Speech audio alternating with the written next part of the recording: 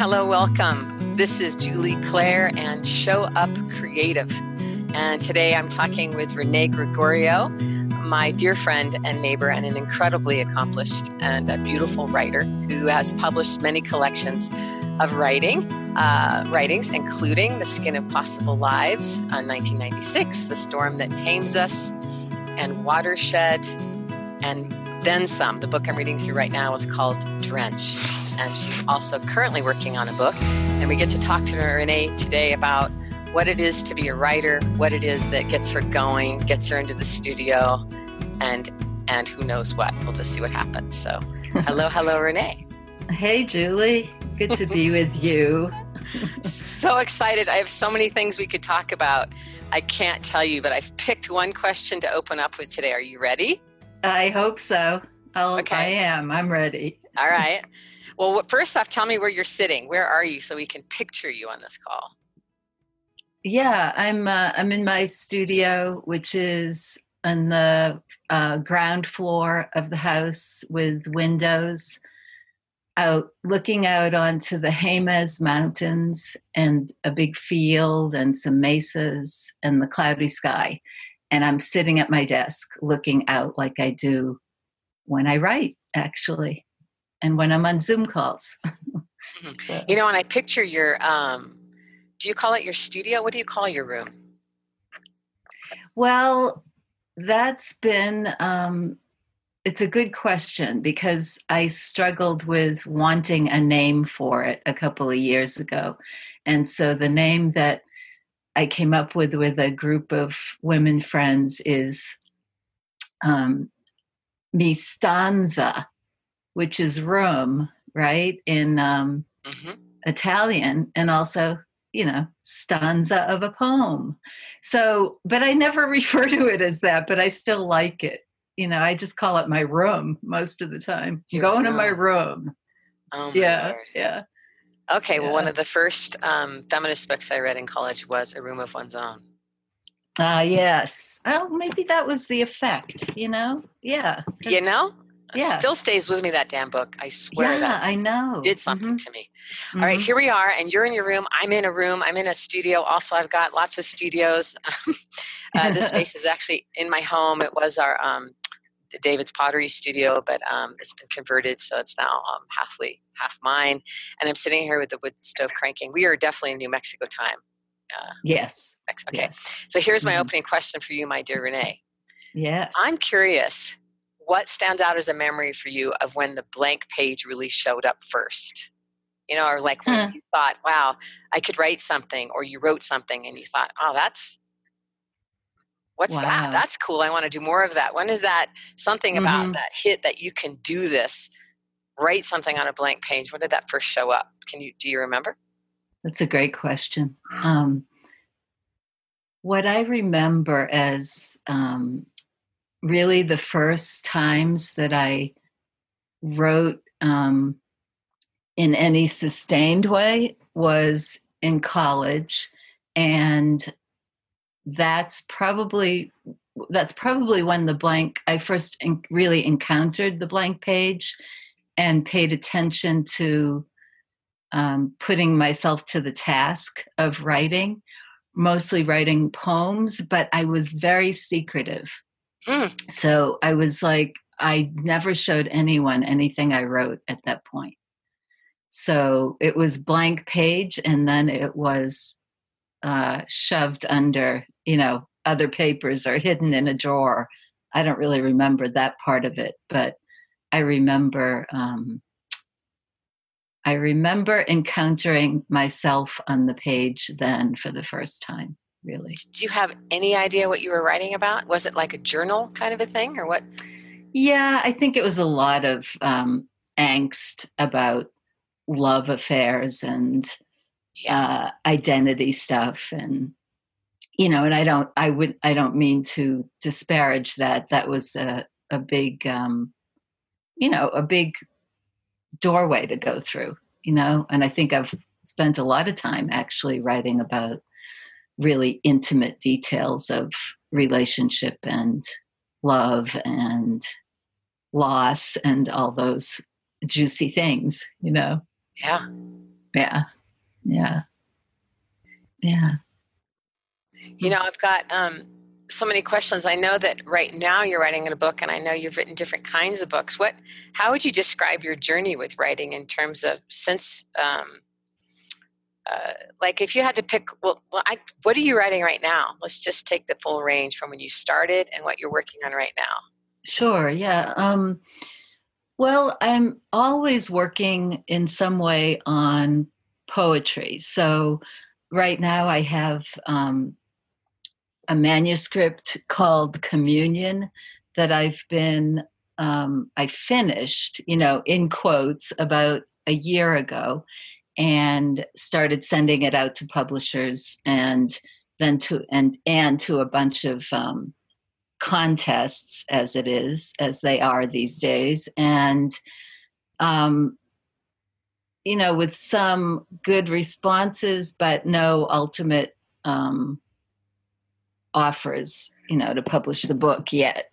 So I'm in a place with that book right now where I'm going back in. I'm looking at it with fresh eyes right after a year of having sent it out a lot. Wow. Yeah. So I wasn't sure I was going to do this, but I'm re-encountering the poems, and I'm doing some editing.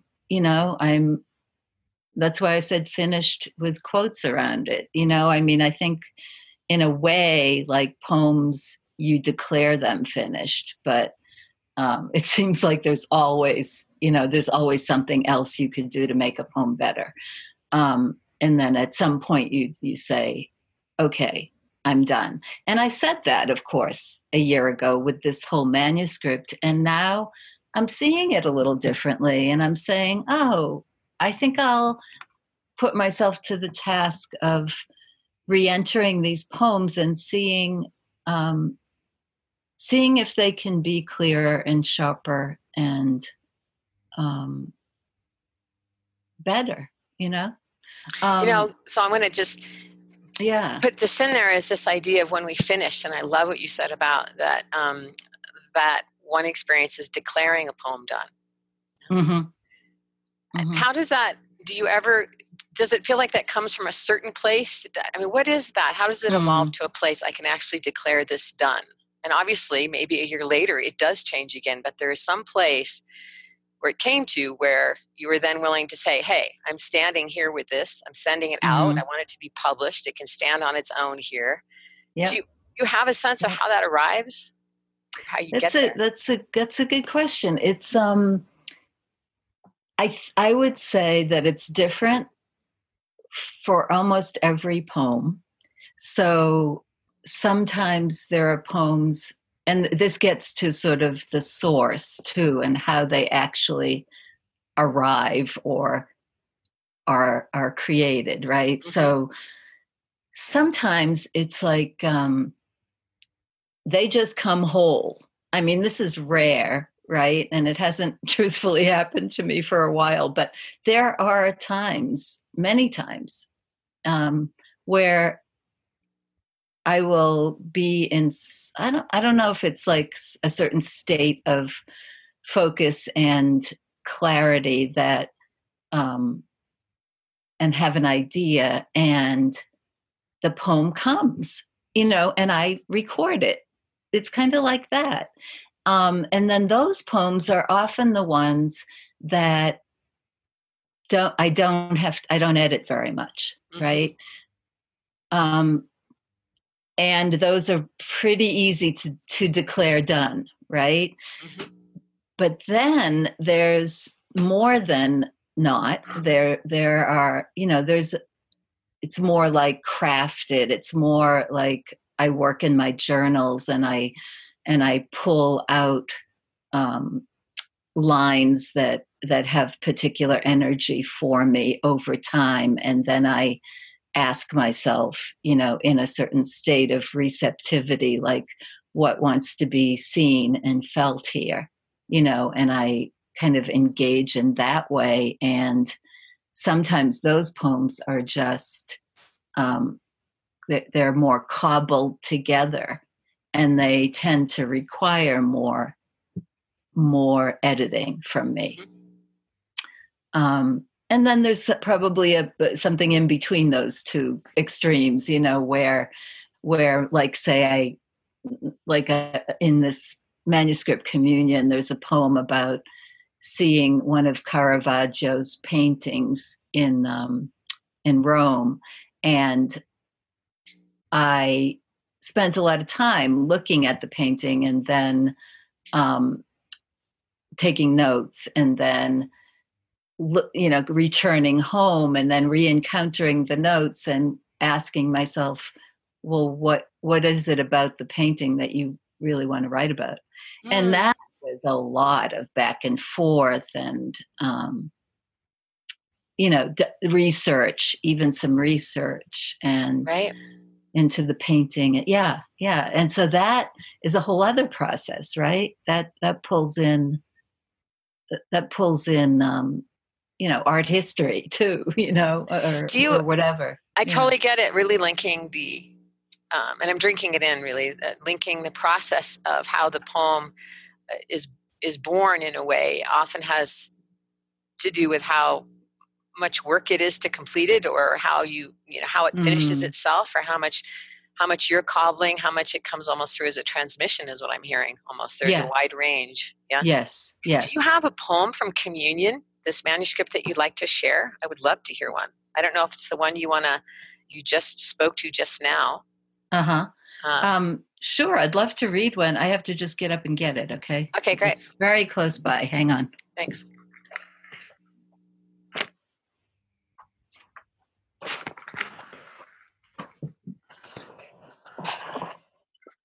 Okay, I'm back. Great, thank you. Yeah. Maybe I'll read the title poem, which is called Communion, since it's open to that, which is Let's do it. And do you have a sense, would you like to share, is this something that was more cobbled or more transmitted? In between? This was probably in between. Yeah. This was in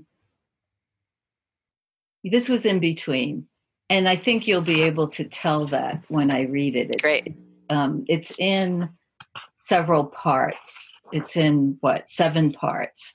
So I will just, I'll read the numbers before the stanza. And Great. Okay. So Communion 1. Body of Christ, he said, as the wafer glided from his hand toward my mouth, and the boy in robes held the shiny gold platter under my chin to protect the body from falling. I took the wafer onto my tongue, not understanding the point of its blandness. Sometimes it stuck to the roof of my mouth, and I had to tease it down, bowing my head to all that seriousness that did not touch my heart, neither body nor blood, certainly not intimate. Hazy mystery, a man's world I did not want to become. 2. I used to be such a good girl, would say nothing of the lack of communion in Communion. 3. When the rituals failed me, when I discovered no meaning in the priest's repertoire, when I found the life outside those walls more magnificent, I rebelled. I learned to listen inside. 4. Chaotic transition from inside to out. I'm still making it, searching for that common language that connects to the wide sea as much as the sea within. 5. Communing, communion, community, communication, communality, communal, rite of passage, communicant. 6. I come home to this desert world, its occasional rain that the earth sucks down greedily. No moisture reaches below its surface. 7. But the need to receive what is given remains. In this ship of home, this protecting vessel made of earth and light, words form under the tongue. We commune, become, find our language. Our skins are dry earth, receiving rain. That's it, Julie. Thank you for that reading. You're welcome. You know, one question I have for you is, in hearing that and knowing you, and you have such a full range of writing in my eyes. We could go in so many different directions. And this word that comes in that poem you just shared, the word, or the idea of rebelling. Mm-hmm. Yeah. Mm-hmm. What would you say, how does that play a role in your writing life, rebelling? Either the act of writing, the themes of what you pick. Mm-hmm. Yeah, where I'm partly thinking is, I know when you've had, I know you've been writing forever, and sometimes you've had different works. I know you work as an editor, and you do all kinds of things as a somatic coach, and all kinds of things. And you've also had jobs that took a lot of your time that were more like day jobs. And I always thought that the way you wrote and got up early in the morning was very almost rebellious to those the schedule, like you were saying. Somehow I will not just do this incredibly full-time work during this period. So I'm just curious. That's when I asked the question. I'm also thinking of those days when writing wasn't always just, you had, as much time as you wanted to write, that it was fun. So many different thoughts are, coming in as I listen to your question. It's like, it has to do with identity, I think, right? Somewhat, which is, which I'm trying to think of how I mean that. It's like, yes, those years when I was working, a regular job, I would get up early and spend time before I was corrupted by the job, in the morning, right? When I was in that more pure mind state, and right. And I think, yes, that's a kind of rebellion. Like, what am I? I am not the person. Well, I was going to say, I'm not the person who's doing this job. I'm a poet, so there's been a lot of that thing with identity, like, what am I? Right. And having to sort of declare that, like, I am a poet. See, I get up early in the morning. I do this. This is required. This helps, my day considerably. So all of that, right? And I think in terms of like subject matter, I think the rebellion is like, where do I fit? Where do I belong? These are sort of themes too, I think, of my writing, right? How do I belong? How do I claim, who and what I am through language and have that transmit to a reader or, a listener? All of that. And all of that feels somewhat rebellious to me, like, because it takes saying like it matters, right? Yeah. Yeah. What do you think it would be rebelling if you weren't rebelling and you weren't doing this act? Is it more of an act of coming out and being seen as almost a place of rebellion, like, or don't put me into one label here. I'm coming out and I'll be seen over here too. Yeah, I think there's probably the latter, like, it's like a constant defining and redefining, right? So you're never, like, I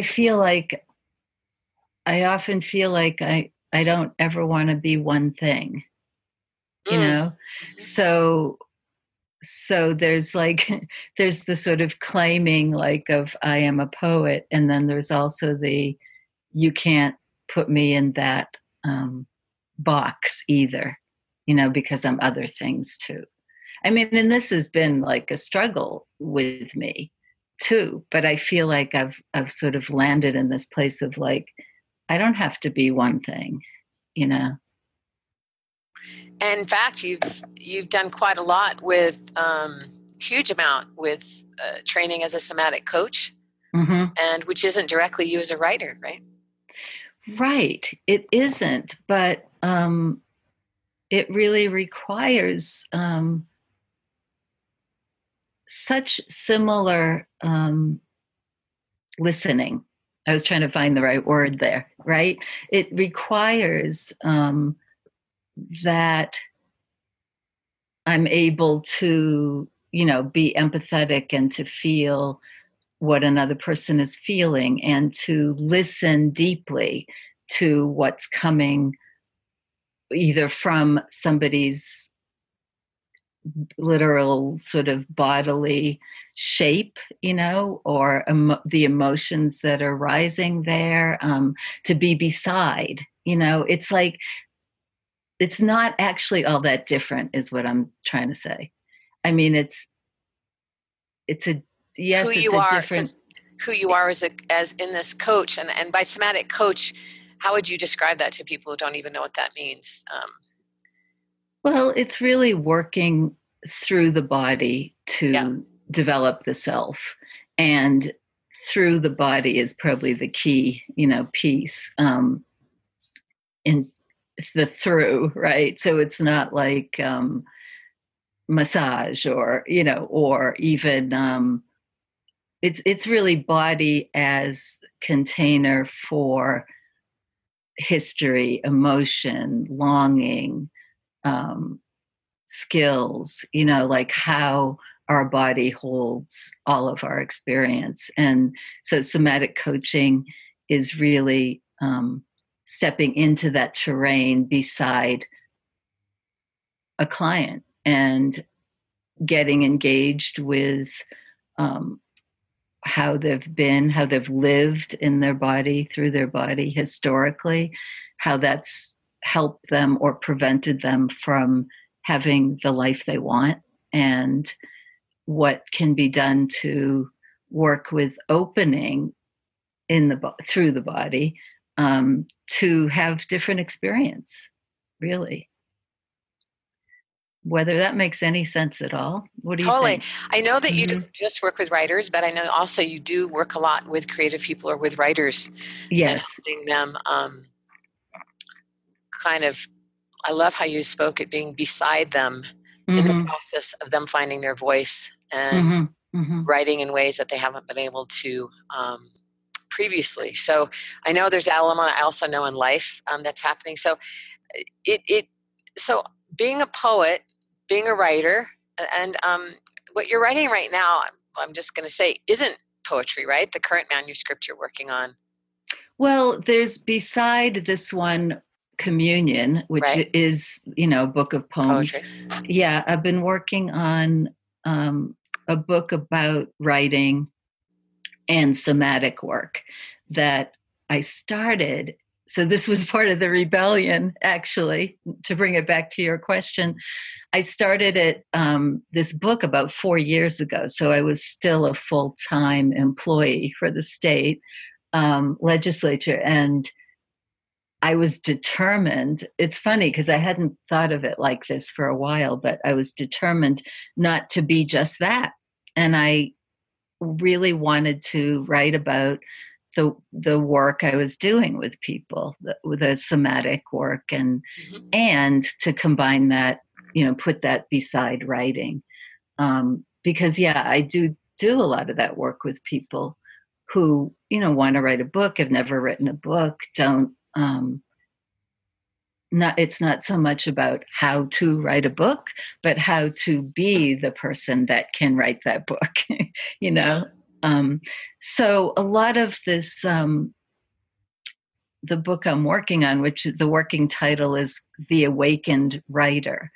So it is, again, not a how-to book, but a book more, I want it to be a companion for people who are struggling with writing, or even struggling with being able to find the right words for what they want to say, So all of those issues around voice and around what is it that makes our words come tumbling out of us versus being stuck in our throat, or somewhere else. Yeah. Right. And how to really work with that. And so, yeah, this book has been a long time in the making, and I'm in the editing stages of it now. And yeah, it's been exciting, actually, to be working on it. Has there been a particularly surprising quality of writing this particular book? This is really the first one, isn't it, where you've been focusing more on the speaking to the act of writing? Yeah, it is. And it's the first time I've written a book that's mainly a prose book, right? So it has its own challenges, of course, right?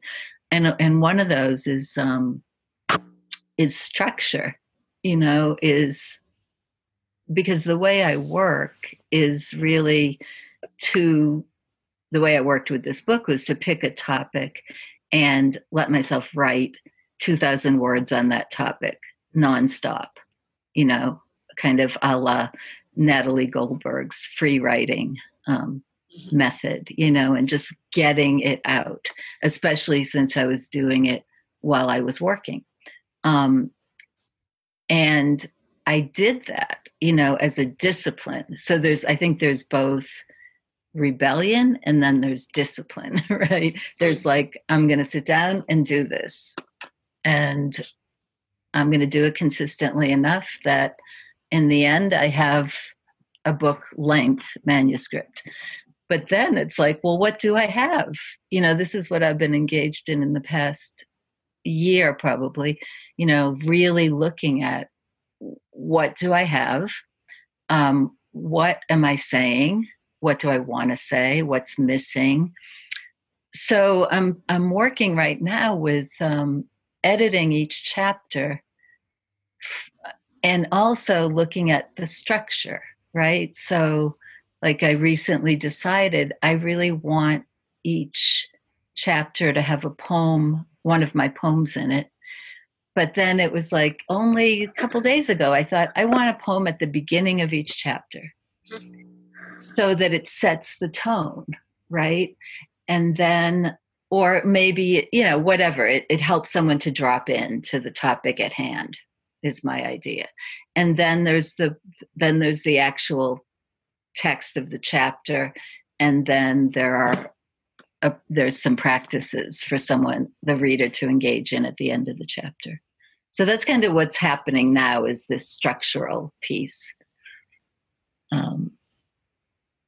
which is its own fascination, Totally. So it sounds like this has its own, by the nature of the writing itself being prose and being having a very unifying theme to the whole book. I mean, not that your poems don't, but from the get-go, and having done all of this, it sounds like it's new. This is a new process, really. It's very new. Yeah, it's very new. And I really like the challenges of it because it's new and because I'm doing this thing of really trying to weave different kinds of information. Yeah. Right. And so to give the reader, participant, really like a certain kind of experience as they're with the book that's actually quite experiential now that I'm talking to you about it. It could be very experiential if someone takes it on, right? It really is about then kind of inhabiting the pages of what you're writing. It's a learning, but it sounds like it's very practice oriented. It is, yeah. Yeah. It is, because that's such a big piece of the work, you know, of change, of transformation, right? The whole business we're in.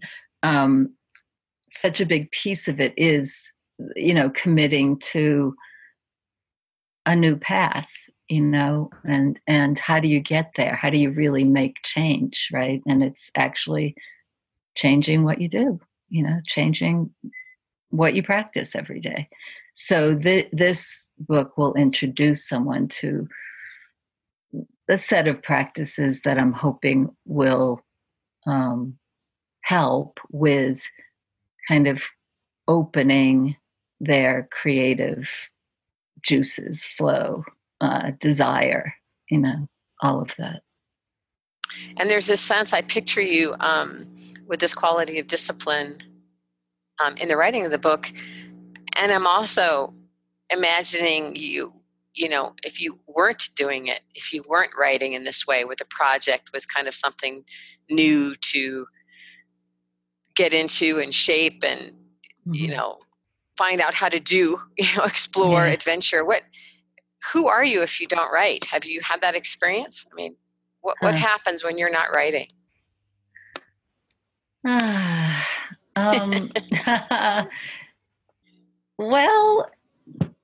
God, it's been so long since I've tested that, right? I think what happens is a certain richness goes away. You know, like when I think of, you know, certainly there's weeks when I don't write, but they're not. It's as if I'm not really living my life as fully and richly as I know I can if I'm not writing. Yeah. Right? It's like, it's really a requirement. It feels like a requirement for me to be able to see, understand, reflect, even think through things. Like a writer friend said to me recently, you know, such and such happened. You're putting yourself to the task of answering a set of questions to understand what happened. She was talking to me about something I was doing, and you're not talking about those answers, you're writing them. You know, that's kind of what we do to understand who we are, to move on, you know. It really is like my terrain for living more fully, I think. Mm-hmm. That's so beautiful. So beautiful. Mm-hmm. And I think of this poem that you wrote, The Weight of Tender. Oh, yeah. Uh-huh. And the first line being, he asked me how I write. Mm-hmm. And I thought I would love to hear you read that if you're willing. This is in your, obviously, you know, but in your drenched. Yeah. And because as I know you, when you're writing, it seems like you are really who you are. Really? Regardless what kind of writing it is. Yeah. It just seems like Renee's doing her thing. And regardless if it's going well, if you're feeling like it's not moving forward, or if you're on a roll, it almost doesn't matter. I know you can go through different moods and emotions with it, but there's a certain kind of strength that I feel in you when you're writing. And I do have that sense when we've talked that you feel not as far away from yourself. Like you feel like you're living again your life, and not that, and you do all kinds of other things, but there's a quality to that. Anyway, I'm just curious about this poem and how this fits into this conversation of who you are as a writer, The Weight of Tender. Yeah. Oh, cool. Yeah. That'll be fun to look at. Do you want to read it? I'll read it. Yeah. Okay. Yeah. The Weight of Tender. He asked me how I write. I told him of my bike ride, the field plowed under, how it is the field recently turned over that I might write of, that it's instinctual, like the way the dust of the northern mountains unsettles the winter light. He listened as if it mattered that I might make images, that I could answer him.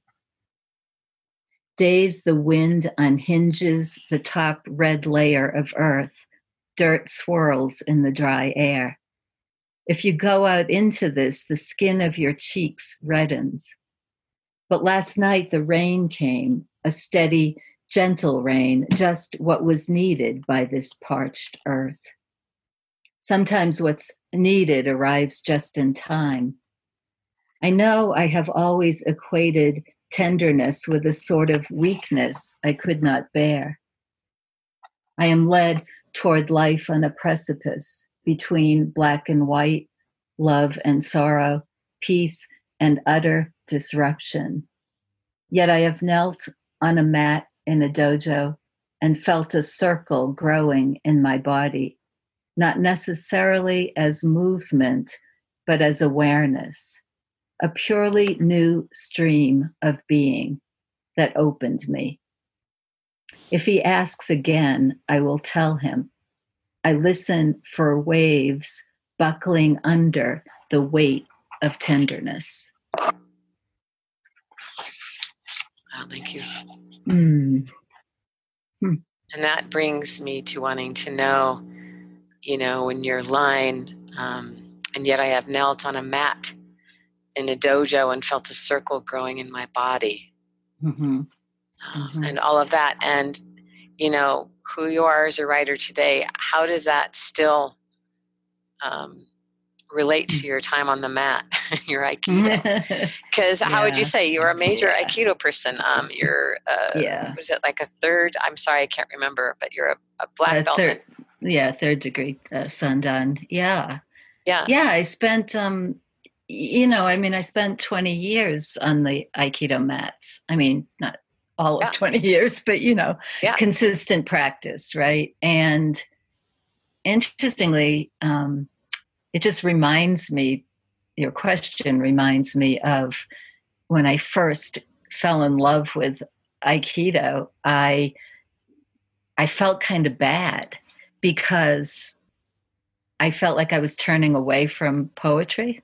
Mm-hmm. And interesting that I always feel that sort of tension, like, well, wait, if I choose Aikido, then am I still a poet kind of thing? And to now see how deeply informed my work all around, my work as a coach and my work as a poet has been through that practice of Aikido.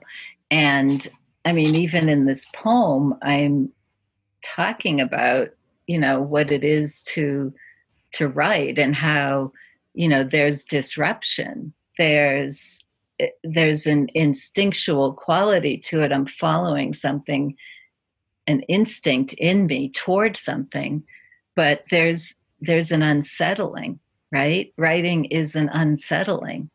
And, God, there's so much in my poems now. When I read this, I thought, oh no, more parched earth, more rain, more, Jesus. Here we are, Julie, right? I thought that too. When you were reading it this time, it really came out like, wow, is this based in a geography or a geology or a vetting here? Yes. I know. I was thinking, what would it be to go live somewhere else for a while? I might need that. But, no, the whole thing of Aikido practice, it's what got me into. I was just so fascinated by the self as body on the mats relating to other bodies. It's a very intimate art, as poetry is, right? But totally through the body. And I was always fascinated by, wow, why, how come I can't do this particular move? Or how come, my first tendency is to tense up or use my bicep or, there's no flow here or there's a lot of flow here. And just really, I paid attention in a different way, actually, than a lot of my training partners on the mats. And it's really what led me into wanting to study somatics and body-centered learning and work with, Richard Strozzi, who's both an Aikido sensei and a body-centered psychotherapist. So, it just like brought a lot together. And, in terms of how it's affected my writing, I think it's really helped me to drop into myself in a different way and to pay attention in a different way and to just be able to get clear and to intend something, whether it's in a conversation or on the page or in something I want to happen in my life. There's a way that I can direct my attention now that I didn't know anything about before I trained in Aikido. And when you say that there's a way that you can direct your attention, are you speaking to focus? Or is it? Yeah, well, it could be, right? It could be focus. It could be that, that sort of laser, like I want to write about such and such and I'm going to really sink in. Or it could be more about dropping my attention, right? So rather than being in the state of I'm writing from my head and I'm going to figure this out, it's I don't know what's going to come. I'm going to drop my attention into my belly or my hara, and I'm going to settle myself. And I'm going to let what wants to come. So maybe it's taught me, as I'm saying this, it's like it's taught me really how to shift my attention as needed to different, it might be focus. Like editing is, I'm focusing, right? Mm-hmm. But the writing of this book on writing has really, I've put myself to the task of really allowing it to come. And I don't think I could have done that before all my years of training in Aikido and in somatics, which is interesting. I didn't realize that till I'm just saying it to you now, Julie. So, well, it's so beautiful. And the journey from, having such a continuity of writing and having you go through all different practice, like having Aikido come into such a big way and how that helped you evolve as a writer. I just can't get enough of that, and how it still evolves right now in terms of how you're paying attention to what you're writing about when you're in the writing place in this current book you're writing. I've got the page open to, do you say Aiki? The poem? Oh, yeah. Aiki. And that's in the Storm That Tames Us. And I've got this on page 38. Aiki. And there's something about when I think of who is Renee as a writer, when I hear you just talking about that and the evolution and how 20 years of Aikido has been such a big shaping, awareness, practice, discipline, focus, deepening, all kinds of things, and how it led into your somatic work, but also continued to change you, shift you as a writer. And I don't know, does this poem kind of jumps in for me, the Aiki. Let's hear you. Let's get one more poem here. Sure. Yeah. I haven't read this poem in so long. I bet. I know. I'm pulling this out of this book. I know. I love it. It's called Aiki. This is the beginning place, the place the cup gets emptied and I am bare as blank page, layers peeled away, onion finding its fleshy center. It could make me cry here, such openings finding voice, finding spirit underneath spirit. Or I could laugh here over something partially obscene, partially hidden. I could laugh here at the difference between erratic and erotic, at the ways I'm thrown. Or my head could get turned in several directions at once, showing the way I hold on too tightly, the way one energy can shut me down, shut me up, while another makes me want to sing loudly and off key. This is the place body finds her voice, as good as coffee, ice cream, and bumper cars, kid at a carnival, as ready as a fresh wound for new skin to emerge. That was the right poem, Julie, to read here and now. It actually gives me a bit, I have almost some emotion coming up when I hear you read this, and how many years and all the ways your life has been shaping your words and how your body's come into it. So here we are in our last few minutes. I'd love to know, emerge, I got that sense of emergence in this, and definitely being thrown somehow. Yeah, right. Disruption and emergence, right? Yeah. How is that right now, would you say? How is that taking shape, or how does that continue to be an alive tension of your writing life, this being thrown in disruption and emergence?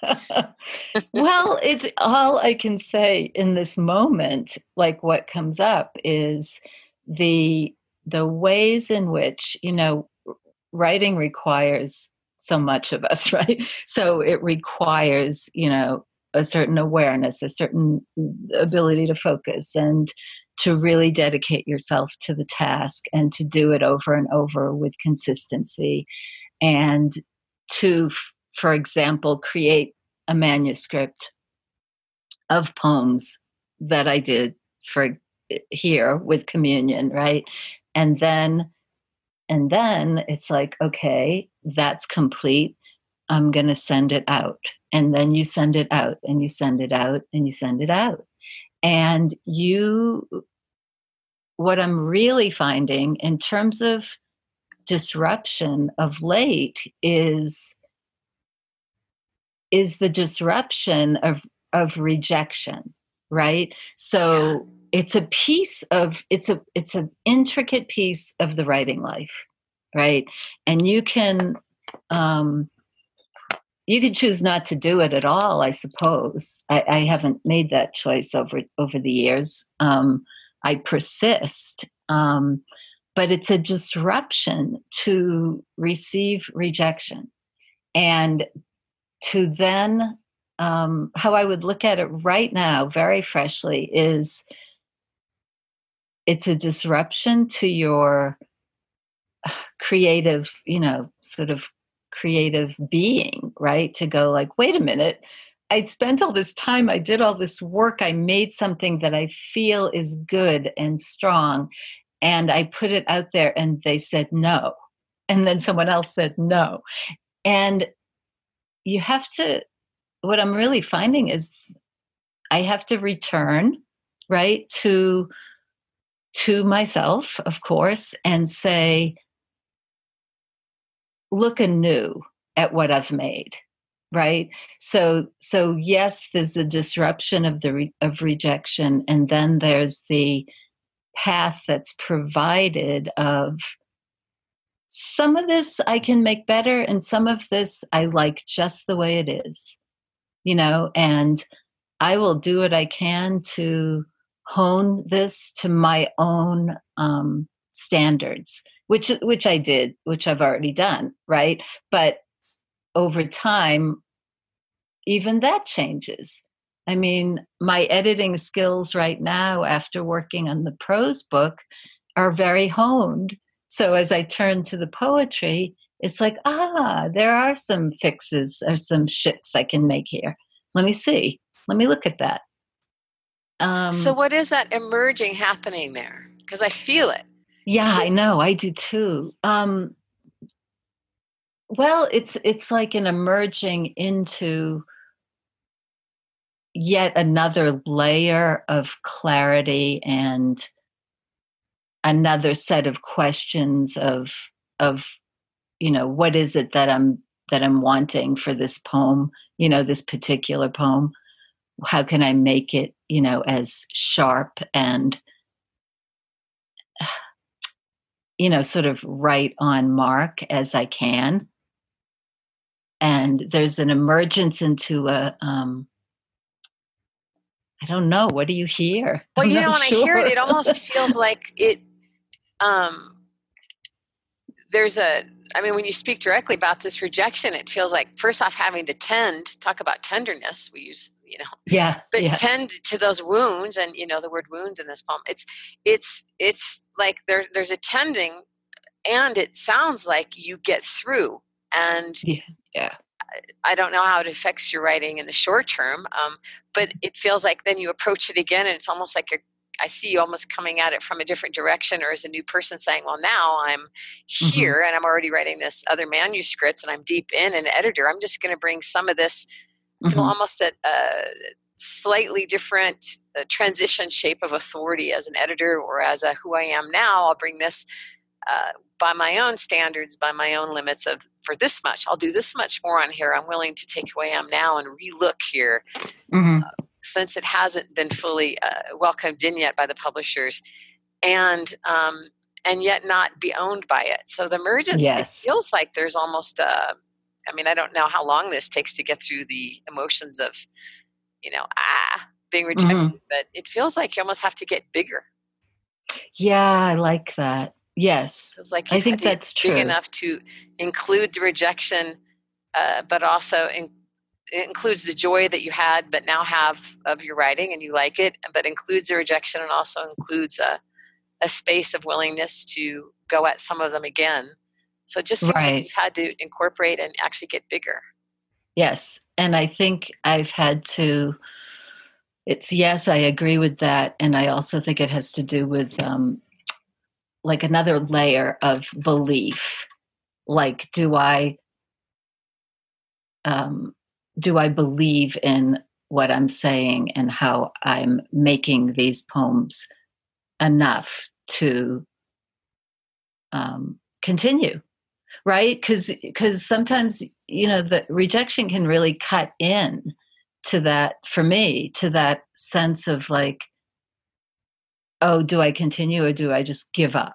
Right. Well, how could you not go there? Yeah. Right. It's just like, and it's, it doesn't stay there. I mean, you're right. It doesn't stay there, but it definitely goes there. And in that sort of cutting down into that place, it's like, well, yes, I'm going to continue. And okay, what does that mean now? So I think it's always kind of refreshing what it means now to continue. Yeah. Beautiful. And when you say where you are right now in your current manuscript, where is your belief? Is it tenuous? Is it strong? Where are you in that relationship with your current writing? It feels pretty strong. Yeah. And it's it certainly hasn't always felt that way. Even as recently as maybe 3 weeks ago, I would have had a very different answer. So it's, I've come through something and now I'm in a place of like, yes, I will continue, and this is what I do, for God's sakes, Oh, it's beautiful. Yeah. Renee, we're going to complete there. I can't tell you how I get so excited hearing that, because how many of us as creatives, we have to get to that point where we reconsider everything. Everything feels questionable. What am I doing here anyway? Right. We could go on and on there, right? And then to put rejection on top of it, but then to find ourselves, and that was only 3 weeks ago, but deeply in a rhythm of belief with this pretty big project that you've been working on for, what did you say, 4 years? So that these cycles of creativity, this is really what juices me into talking with people and finding out where they are with those. And I think we're all affected by them. And I think there's no way we can always feel together, or that we even have a shot at knowing what we're doing. So I want to thank you for sharing. And I know that people can, the best way to reach you if they want to, I know you've got a website, ReneeGregorio.com, ReneeGregorio.com. And they can also buy your books. Where do they buy your books? On Amazon, or is there? Most of them are on Amazon. That's probably the easiest. I hate to say it, but it probably is. And then also in Santa Fe, where are they? Collected Works usually has some of my books, or can get them. Mm-hmm. Yeah. I love your books. I love your books. I know that you do all kinds of, and you've worked a lot with haiku and tanka, and we could have lots of conversations. But thank you very much, and I look forward to our next conversation. I can't wait to talk to you more about the last manuscript that you're re-looking at, and also the one you're writing that you're deep in right now. So thanks. Thanks, Julie. It was really fun. Thank you. You're welcome. And this is Julie Clare. You can and Show Up Creative, and you can find out more of me and all the work I do with intuitive painting and creativity coaching, and at my website paintbiglivebig.com. All right, take care.